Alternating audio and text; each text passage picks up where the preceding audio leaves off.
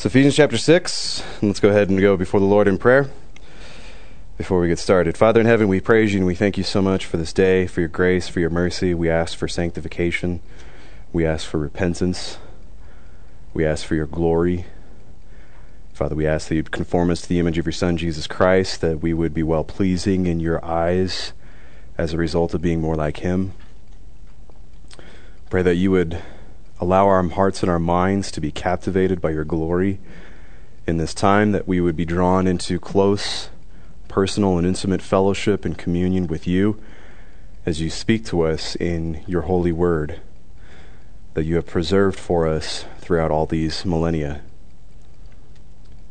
We pray, Father, that you'd grant us understanding, grant us accuracy in our understanding of this passage of Scripture, and I pray that you would be diligent to provide us with the ways in which we can apply this, Father, and that we would then in turn be diligent to glorify you with it.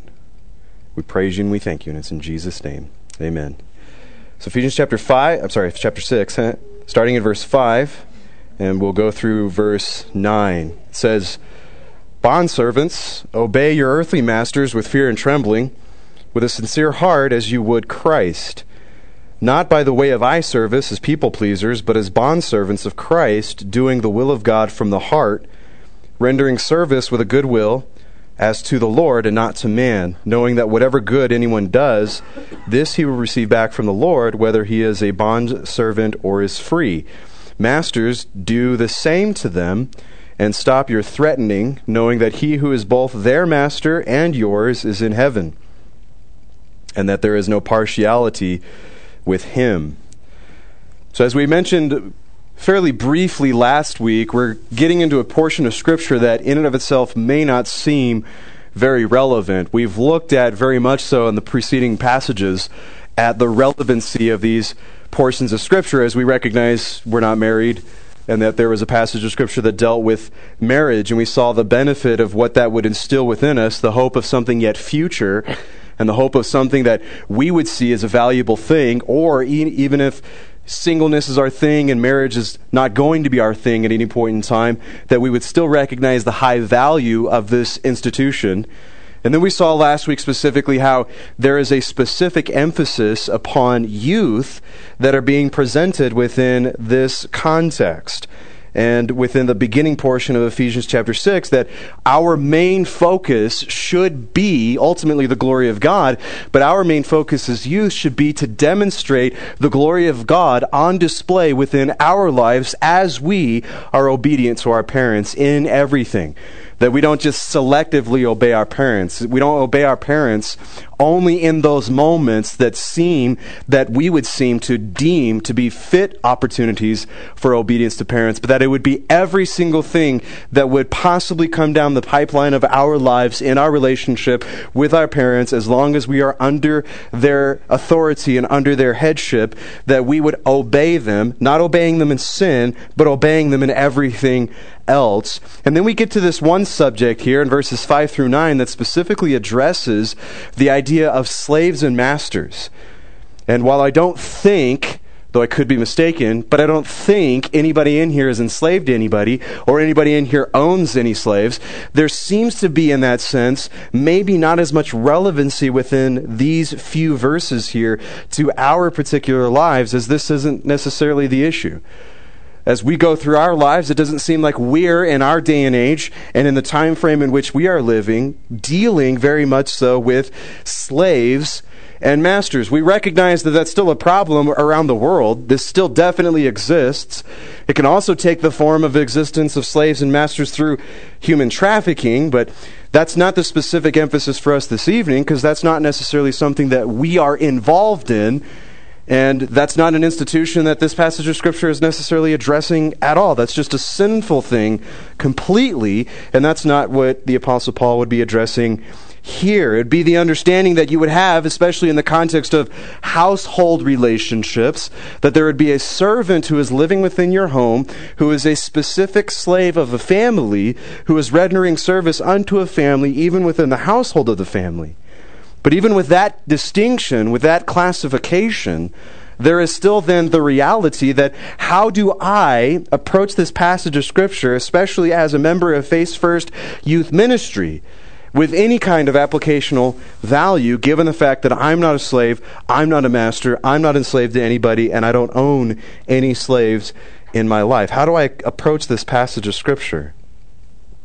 So we can begin to recognize that we are not slaves, we are not masters, but there are still some very invaluable tools that are presented within this passage of Scripture that are important to our context, relevant to our lives now, and phenomenally applicable to the things that we go through and that the things that we will go through. And of course, it's very important to bear that in mind, that this has a specific context in reference to slavery, but that it broadens itself, and the context itself indeed tells us to begin to apply this to individuals that are not enslaved, individuals who are free. And we'll examine all of that here this evening and begin to figure out what exactly this is talking about. So we're not going to focus specifically on the subject of politics. We recognize in our nation that we have come a significant distance from slavery within our nation. We're well aware of American history. We're well aware of this subject of slavery that was a huge political issue, especially in regards to the Civil War, regards to many different civil rights movements. This was a phenomenally big, hot button political issue within our nation. But it's for us, especially within the locality of our lives, maybe not necessarily as big of a principle here. But when we look at the context here, we're recognizing that the Apostle Paul is instructing us in every single area of life to live as the new us. And there's also this other realm, slavery, where there is still the need to live as the new you.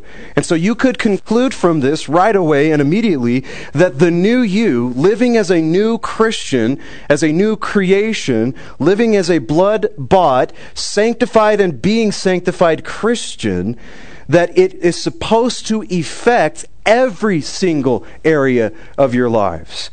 It's not as though you could pinpoint some specific area. For example, I'm a slave, and so my relationship to my master is not necessarily a culturally acceptable relationship, so therefore, in this specific context, I shouldn't have to live as the new me.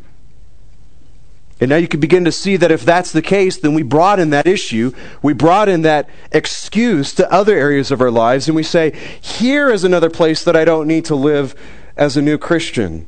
Here's another place over here that I don't need to live as a new Christian. In my school setting, I don't need to live as a new creation.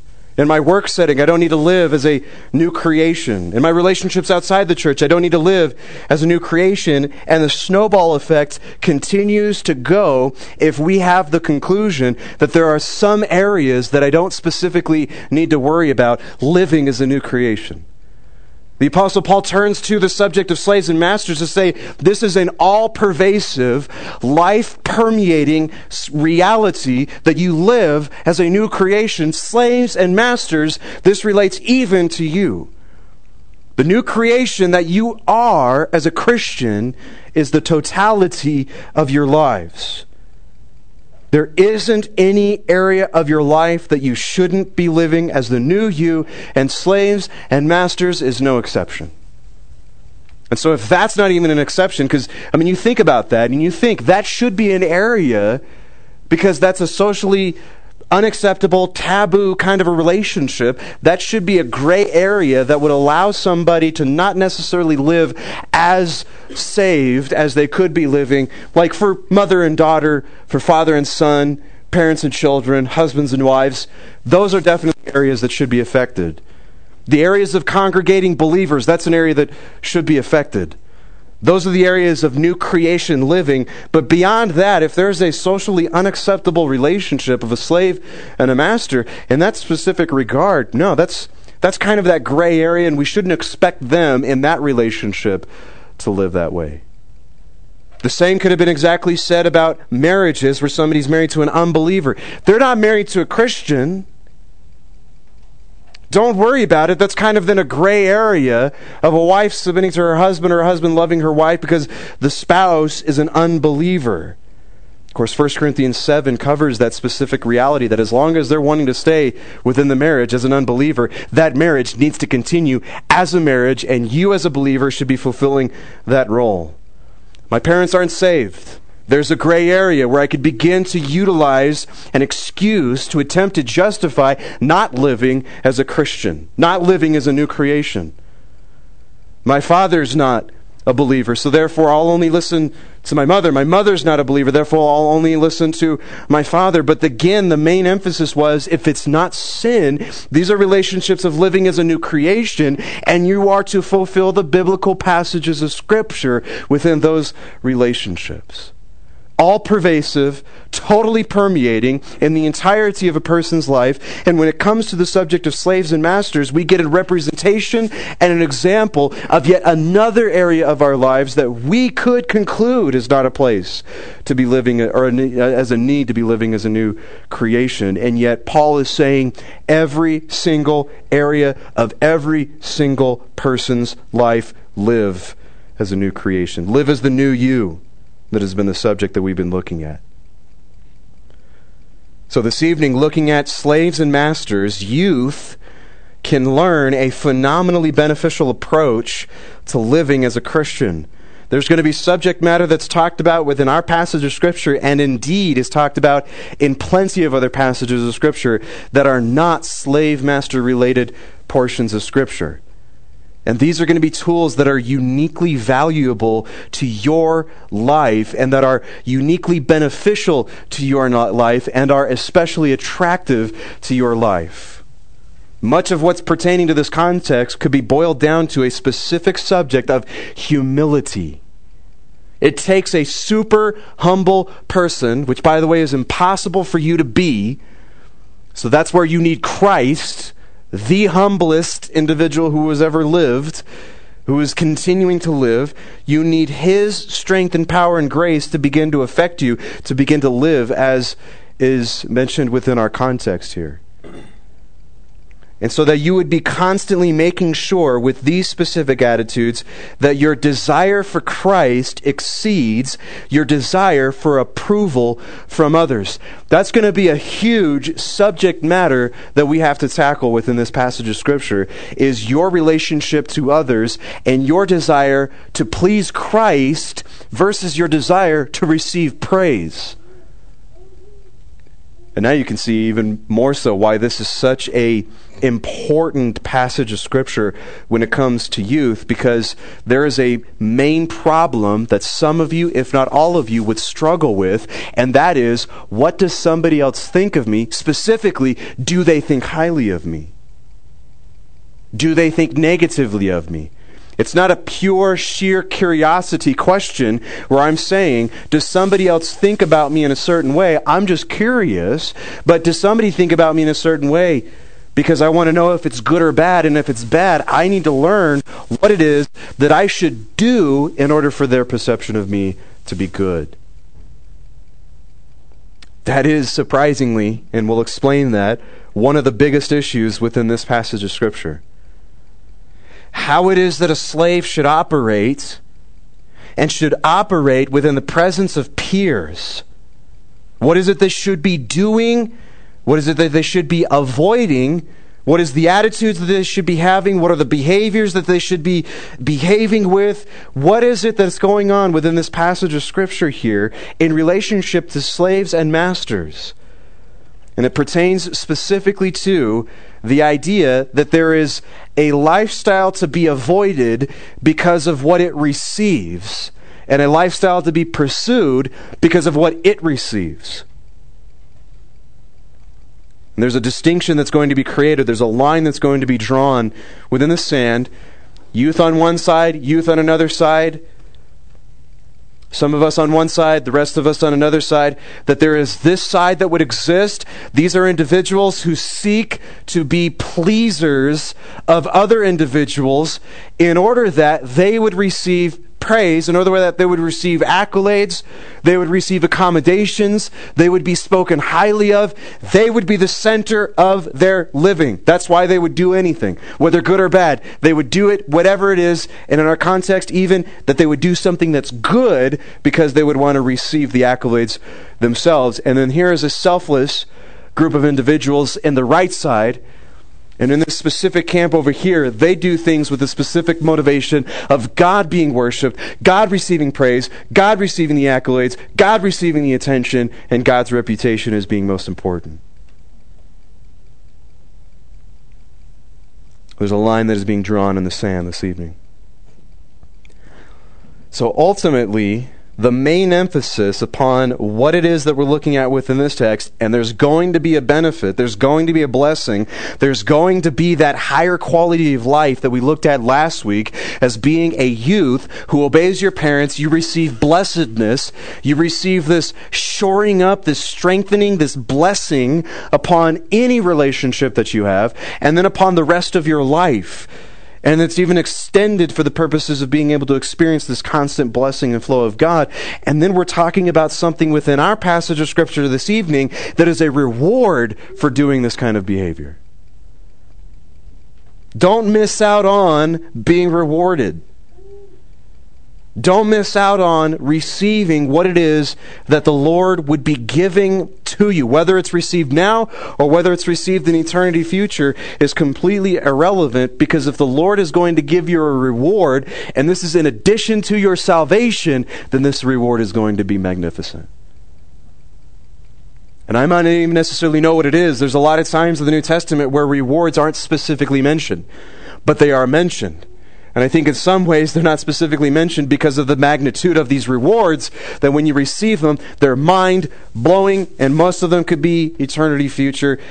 But don't miss out on these things. Don't miss out on these rewards. Don't miss out on the kind of life that could be lived by applying these specific principles. So if you'll notice within our context, it starts out with this term bondservant. That's the Greek word doulos, which specifically means slaves. The most common term, the most common usage of this term would be somebody who is born into slavery, somebody who didn't have a choice to become a slave, somebody who is a slave from their birth. Their only opportunity to stop being a slave is when they die. That's the common usage of the term doulos. That's the common understanding of what's going on here. The Bible also afforded the means of an individual, if you owed a debt and you couldn't pay the debt, in secular society you could be killed, you could be thrown into slavery, different things like that, and the Scripture allowed for the opportunity to save somebody's life by bringing them in as a member of your household and making them effectively a doulos at that point. So this is somebody who is a slave. It's not just simply a servant. It's not just simply somebody that you bring into your house and you're saying, I'm going to pay you a fair wage for duties rendered within my home. I want you to make me a sandwich. I want you to turn on the TV for me. Of course, this is first century, so it probably wouldn't be turn on the TV. It'd probably be, please bring me the manuscripts of whatever it is that I could read in some horrific language that doesn't have any spaces or capitalization or different things like that. That's what you would end up doing. See what happens? You can't even speak right after you talk about manuscripts. That's what that could be a possibility. But that's not the case within our context of somebody who's a servant within your household. This is somebody who's a slave. And they're stuck with you normally for the duration of their life, or if there's an opportunity for that debt to have been worked off and they could be released, but that would be for a particularly long period of time in many different cases. But again, the most often in usage is somebody who's born a slave. The only way they could stop being a slave is if they died. These slaves are the focus now of new Christian living, and in the focus of these slaves, living as the new them, living as these new creations, they're given a particularly bizarre command. Paul turns his attention to slaves. You're talking about husbands, You're talking about wives. Prior than that, you're talking about people within the church, and you're even saying submit to each other. If you're a Christian, if you're within the church, we should be regarding each other as more important, and we should actually be treating each other as slaves and masters within the church. Galatians chapter 6 even says that, using the term doulos, it says serve one another, be enslaved to one another. But that's kind of this really nice concept and principle of coming within a church and trying to be there for each other, have each other's backs, and minister to each other. That seems like such a great thing. That's a loving thing. That's a Christ-like thing. And then you talk about marriage, and that's a wonderful institution. It's an insanely difficult institution, but it's an incredibly rewarding institution. Parents and children, wonderful relationship, great relationship that exists. Also a very difficult relationship to participate in, but also an insanely valuable relationship to participate in. The returns on these relationships have been so incredible and so wonderful. And then all of a sudden, you're going to tell a slave, you're going to look to somebody who is specifically indebted to another person, and you're going to tell them, remain as a slave. And you're going to tell them, whatever your master says, do it. How anti-American. How anti-modern, liberal, Western American culture to say to a slave, be enslaved and obey. Particularly bizarre way of living. So countercultural, you could probably get millions and millions of Americans lobbying against this specific passage of Scripture if there were still slaves and masters, and start telling people, get out of your homes, you're liberated, don't do this. Of course, at the end of the day, this passage of Scripture is not saying slavery is okay. That's an atheistic interpretation of this passage of Scripture. It doesn't say slavery is okay. It recognizes that at this portion in time, slavery was an unavoidable fact and an unavoidable reality. And so as long as it existed, and as long as you're a slave, there is a specific way of doing things, of living your life, because there's a specific emphasis upon what it means to be a new creation. And because of how radically different you would be as a slave obeying your master from a specific motivation, from a specific heartfelt, sincere motivation to be obedient to an earthly master. Not in sin, not through fear of your masters. He's not saying you guys are getting beat left and right because of your disobedience to your masters. Here's a way to experience some temporary relief from this hellacious institution of slavery and master that you're in. Here's a specific way to endure that. Just do what you're told, and this way you won't get beat. It's not for fear of their masters. Nor does he say, don't do this because people will look upon you obeying your masters and they'll think, wow, there's something amazing about that person. Let me give some accolades. Let me give some commendations. Let me praise this person who is a slave, who's being obedient to their master. He said, don't do that.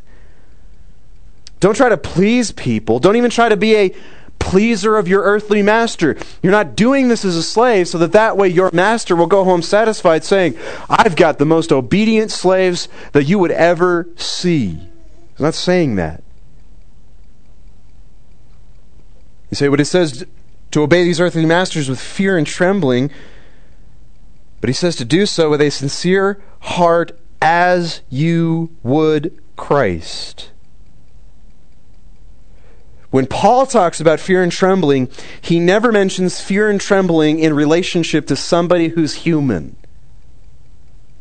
He doesn't say, be in fear and trembling towards other people so that way they can you can earn their respect, you can earn their admiration, or something ridiculous of that effect. When Paul talks about fear and trembling, he uses it to describe a particularly worshipful, reverential attitude and behavior that one performs in relationship to God specifically. That's his fear and trembling. So he's saying, you slaves, what'll set you apart, because you are set apart as a Christian, you are sanctified, so there has to be something abundantly different about you than those around you. As a slave, this means you are distinct. You are different than the other slaves.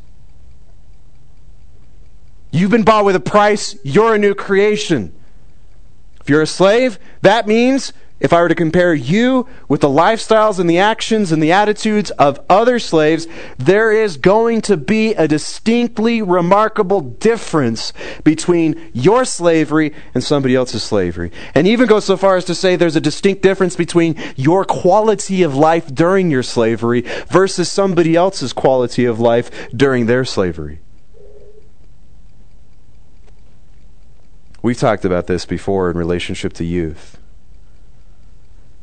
There's something phenomenally different about you than the world youth.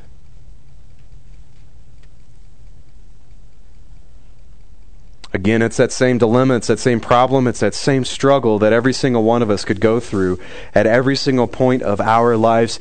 It doesn't get better when you're no longer considered a youth and you get to be in grown-up church, you get to be in adult church, and now you're in this like new category where things don't seem to be the same. You still deal with the same issues. You still deal with cliques. You still deal with people that don't like you. You still deal with approval. You still deal with everything literally that you're dealing with as a youth individual. It doesn't go away.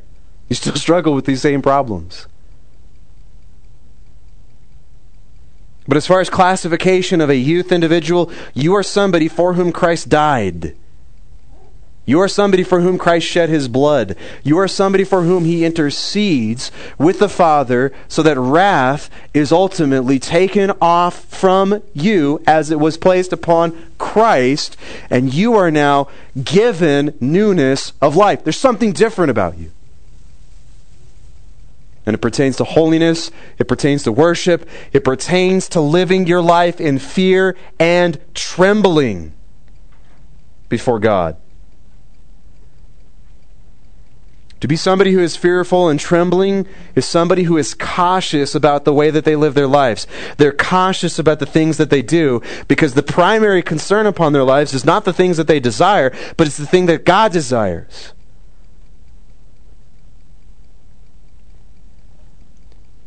They don't, when they're weighing the options of things to do in life, they don't start with, what is it that I want to do? They start with asking the question, what is it that God wants me to do?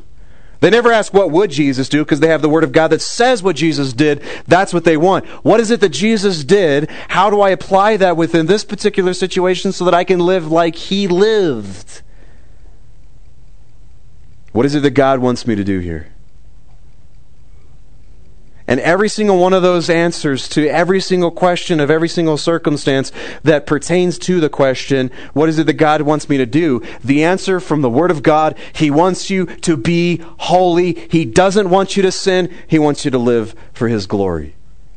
Then when that's installed, when that's in place, when that's established within your life, then you've got so many options that are freed up because you've done the diligence to eliminate the sin options. What is it that God wants me to do? Fear and trembling before the Lord is very cautious activity, very cautious thinking, very cautious behavior that seeks to be pleasing to God first, and then from God's pleasure they derive their own.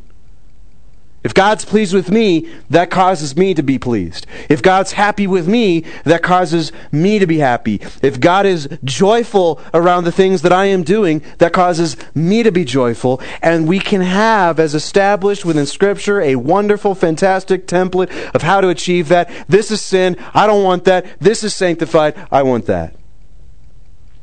This is sin. I don't want that. I can do this without sinning. Therefore, that's what I want. Slaves, do not obey your masters from any other motivation than to stop and fearfully, tremblingly, worshipfully, reverently worship God in your relationship with Him and avoid attitudes and behaviors that are irreverent towards God. That's the motivation for a slave to obey his master. That's the motivation for a youth to live as a youth. It's the same thing. Now, there's two important things to keep in mind within our context as we look at this. We can recognize that the Greek language, which the Bible was originally written in Greek, the New Testament at least, the Old Testament was written in Hebrew with some portions in Aramaic, but the New Testament, as we are reading, was originally written in Greek, and the Greek language has a range of meanings when it comes to words. It's called a semantic domain if you ever have a linguistics test. And if you do, I will pray for you because God help us all, linguistics is horrible. But if that's the case, semantic domains, range of meanings, and in a context, a word can have a range of meanings as long as those meanings fit what's in the context. So when we're looking at this particular context, the term slave can also mean somebody who has pledged their service to somebody else. A master can also be somebody, really anybody, who specifically has authority over you. So beyond just simply the fact of the translation talking about slaves and masters, there is a wider scope of applicational value when it comes to doulos and kurios, slaves and masters. And in that, we could begin to see that there are many different scenarios within our lives that provide the applicational value. If I have pledged my service to somebody, if somebody is in authority over me, these are the things that I should be doing as a new creation. I should be submitting to, that's our context, submission, obedience. I should be submitting to the individual who has authority over me, because I'm being reverential and worshipful towards God, and this is something that would be well-pleasing to Him as it's a command within His holy word. To be even more specific, a workplace is a fantastic example of this. The Bible even says other places that you are to submit to the authority of every human institution. Any institution, and this could exactly be, you walk into a store and they've got a policy that you think is abundantly ridiculous. That's a human institution. Abide by it while you're there. Whatever it is. School places could be phenomenal examples of that, though I don't think kids are willingly subjecting themselves to the service of their teachers or their parents, especially if they're homeschooled. That's like the worst place to do that. That's so taboo. Don't submit to your parents in homeschooling situations. You see, again, we've got that mindset that allows us to either, if we're aware of it or we're not, to say, this is an area that's okay for me to not live as a new creation. And in effect, the Apostle Paul here has covered literally every range, even with his specificity of household slaves. The genericness of the semantic domain of the words that he is using covers so much more. Abide in these principles. If you are in service to somebody else, if somebody is an authority within your life, abide by the principles that they have set into place. If it's sin, discard them. If it's not sin, obey them. And the reason being is not because the people in authority are valuable to you, but it's because God and salvation and worship and living holy, these are the principles that are valuable to you. So because of that, you will abide by these institutions. Second principle to keep in mind, verse 8, tells us that whoever does good receives back from the Lord, and the context obviously defines what is good. And what is good is a sincere heart, fear and trembling, worshipfulness, not being a people pleaser, not looking for others to give you approval or praise or satisfaction, but that you would focus specifically upon your relationship to God, and through goodwill, through benevolence, through whatever it is, a kind-hearted attitude, a pure-hearted attitude, all these different different things are what's good, and then therefore, knowing that whatever good anyone does, this he will receive back from the Lord, whether he's a slave or he's free. So Paul has given us that license to be able to take this passage of Scripture and say, if I'm not a slave, this still applies. If I don't have somebody necessarily in an earthly master sense, in a service authority sense, to render my obedience, the attitudes still need to be there. You still need to be somebody who trembles, who has fear before God, who has a worshipful and respectful attitude and actions in the presence of God, and that from your heart you don't want to deceive people, you don't want to take advantage of people, you just simply want to render your service to the Lord. If you'll notice from Hebrews chapter 6, some of you guys that have been going through hermeneutics with me have seen this passage of Scripture over and over and over again, because it's such a wonderful example of looking at something within its context and allowing the context to define what it means. But in Hebrews chapter 6, it gives you two groups of individuals.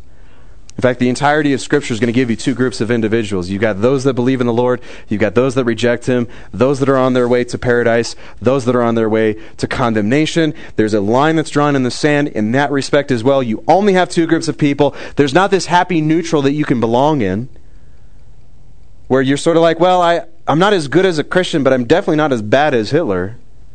So therefore, I'm just kind of sitting right here in the middle, and God's going to focus on these guys, and He really wants to bless them, and God's going to focus on these guys, and He really wants to kill them. So that's it. But I'm in the middle, and it's no sweat. There's no such thing. There's no such thing. You can't be riding the fence. There is only for God or against God. So in Hebrews chapter 6, it paints a picture of these two kinds of individuals. And it says there's this kind of individual that experiences so many amazing and wonderful things. It even talks about the fact that they've tasted the heavenly gift. They've experienced the heavenly gift. And as a result of experiencing that, they can even enter into covenant community. They can come into the community of believers like youth can come into youth group and sit amongst the youth group. They can listen to the Word of God. They can listen to God speaking. They can listen to the Scriptures. They can listen to so many amazing things. They can then experience the benevolence of other Christians. They can be blessed by other Christians. They can participate in the work of the Holy Spirit, even help to spread the gospel. I mean, God could use Balaam's donkey. Of course, He could use me. There's always that good motivation to get into ministry. I'm kidding. That went over some people's heads. But I can sit amongst other Christians and experience some of the exact same things that they're experiencing and not actually be a Christian. And then he says in the book of Hebrews that they, especially when suffering comes, fall away. They don't want to do this anymore. They're done with this. And that's often a case for youth groups where you spend so much time doing youth-oriented activities. You've even gone on the youth missions trips, should they exist. You've gone out and done homeless ministries. You've gone out and done this. You've done that. You've done this. You've spread the gospel. You've evangelized. You've witnessed with your friends. You've done all of these different things that are generic Christian things that can be done that don't require salvation. And then hardship comes, or you go to college and you're faced with the worldviews that are existing there, and you're struggling because you didn't have that firm foundational root in the gospel and that firm foundational root in the fear and trembling and worshipful, reverential attitudes and actions with God. You didn't have salvation, so you bailed. You gave up.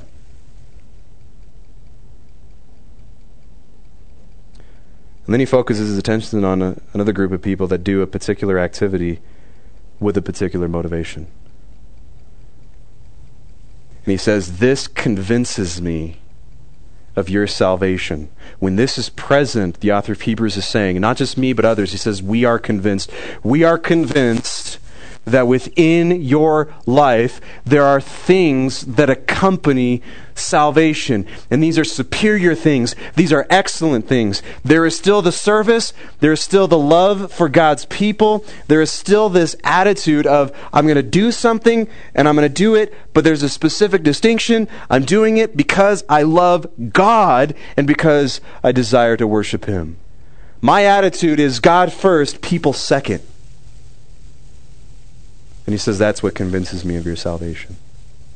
That's what makes it known and makes it clear and makes it evident to me, is because your motivation for doing these things, your motivation for living as a new creation, your motivation for being so abundantly distinct is not because some guy in a Chiefs shirt was telling you, be distinct, but because you have been saved, and as a result of that, you love and respect and value and treasure God above all else. Therefore, if you were a slave, you'd have no problem obeying your master, because the situation is eclipsed by the glory of God in your life.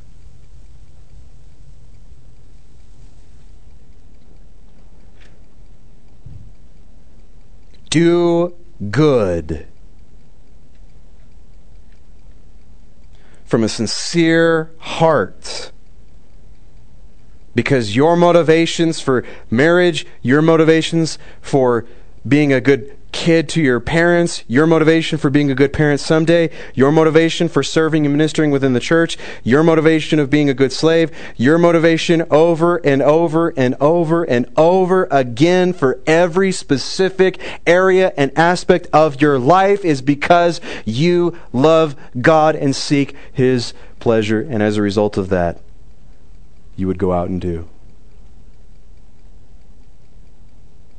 Whether you're slave, whether you're free, do good, and you will receive back from the Lord.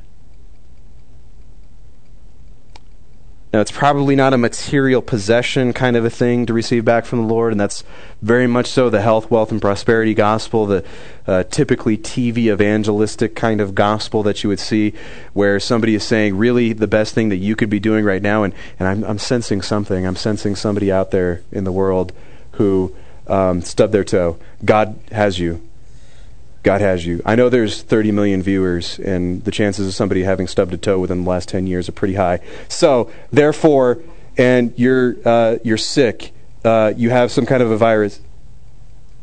Okay, go ahead and donate $29.95, and God will give you back $1 million.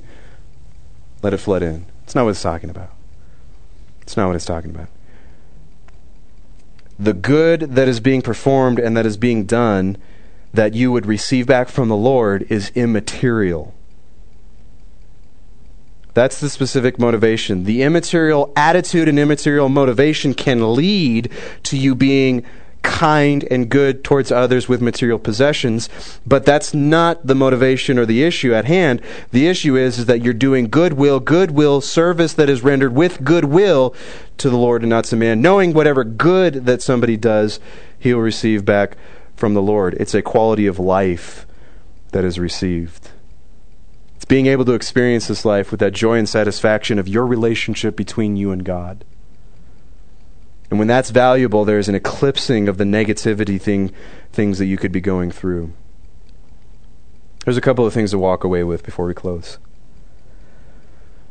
With these concepts in mind, it's important to begin to recognize that this passage of Scripture teaches us that your motivations are greatly important.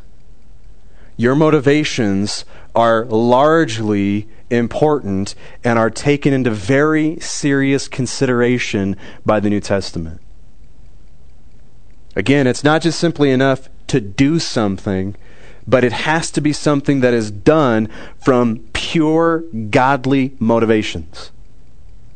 That is the number one difference that would exist within your life, doing something that is glorifying the Lord, even as we've joked about in the past where, how do I brush my teeth under the glory of the Lord? How do I do something menial, mundane? How do I do these particularly low tasks and I do them under the glory of the Lord? That they would have infinite value, that I would infinitely please God Almighty by doing something so mundane. There's a motivation aspect to that. Your motivation is abundantly important. Why am I doing this? Why am I hanging out with a group of people? Why am I spending time in youth group? Why am I doing something missions-oriented? Why is it that I'm doing whatever it is that I'm doing within my life? Am I doing it because it's expected? People pleasers. Am I doing it because this is the tradition? People pleasers. Am I doing it because whatever reason? This is how it normally goes. This is whatever it is. It's the wrong motivation. It's bad motivation. I'm going to do something because I want to be pleasing to the Lord. I'm doing this because this is something that I believe is important to God. Simplify the motivations that you have. The term here for sincere and pure heart means simplification. Simplify the motivations that you have. Don't overcomplicate why you would do something or not do something.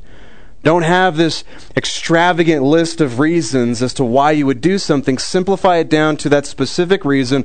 I'm doing this because I love the Lord. I'm doing this because I don't want to be a people pleaser. I want to be a God pleaser. Then from there, these other reasons can begin to take care of themselves. It refers to sincerity, pure motivations. Not motivations to do something because you would take advantage of somebody else or to manipulate somebody else. And that you would do it generously. It's not a one-time motivational factor. Paul's not saying if you as a slave were to do this, you could chalk it off your list and say, there it is, I exercised one moment of obedience, therefore God is pleased with me and I can move on acting like an idiot. There it is, I obeyed my parents once. There it is, I loved my wife once. There it is, I served somebody else within the church once. There it is, I did this once. There it is, I did this once. Leave me alone now. I did what was required of me. There it is, I preached the gospel to somebody once. There it is, I helped somebody out once. Whatever it is. Generously means ongoingly, means continuously, means abundantly. It's qualitative as well as quantitative. Number 2. Your attitudes and your behaviors matter before the Lord. Don't forget that every moment of your life is known by God. Every moment, every detail, every bad click, every bad word, every bad encounter, every moment that we thought was private is fully public and available to God. Every single moment is known by God, and your attitudes and your behaviors matter before Him. Don't bite into the same problem that common evangelicalism will bite into, that forgiveness means that it doesn't matter anymore. Forgiveness means that it mattered the most to God. That's why He sent His Son. And because it matters so significantly to God, that's why it should matter most significantly to us. He still disciplines sin. He still is offended by sin. He still is bothered by sin. Every moment is known by God. Number 3. Your interactions with others matter significantly. This also relates to the idea of motivations, and that we should never be motivated by receiving proper attributions, accolades, or commendations from others. Look at me, I'm serving. Look at all the things that I do within the church. What is it that you do within the church? Right now we've got ministry comparisons going on here. Well, you're failing in your ministry because look at all the good stuff that I'm doing in my ministry.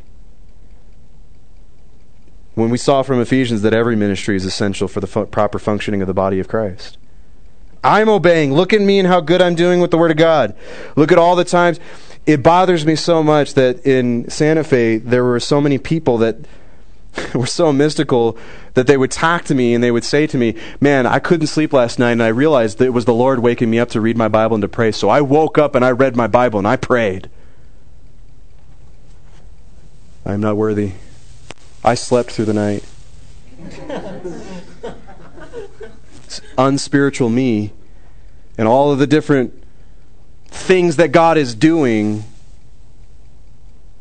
so grateful He's got you to wake up in the middle of the night. But I don't know, some of those circumstances may be true that God does that. God would wake somebody up and desire that they would read His Word, desire that they would pray, but why would that not be such a personal and intimate moment between you and your Heavenly Father? Why do I have to know about it?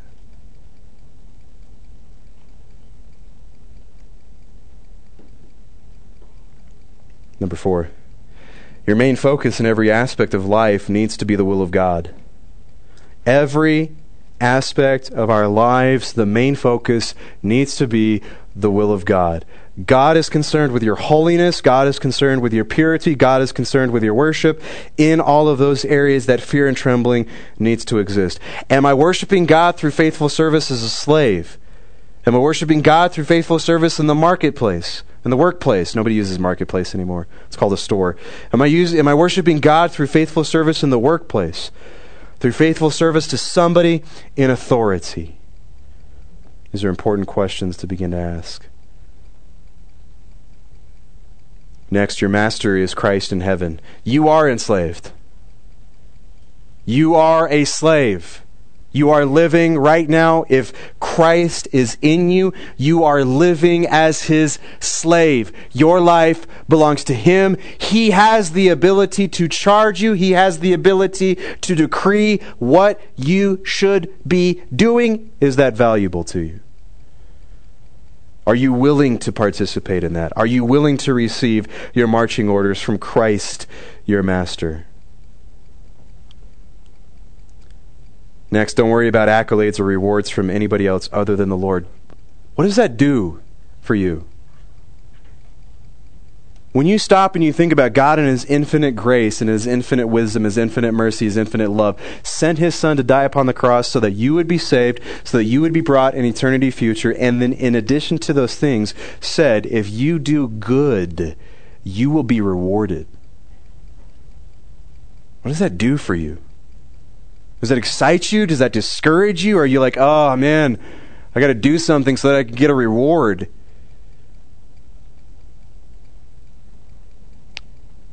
Lastly, you'll notice as well within our passage of Scripture that the Apostle Paul didn't just concern himself only with slaves. He looked to the masters,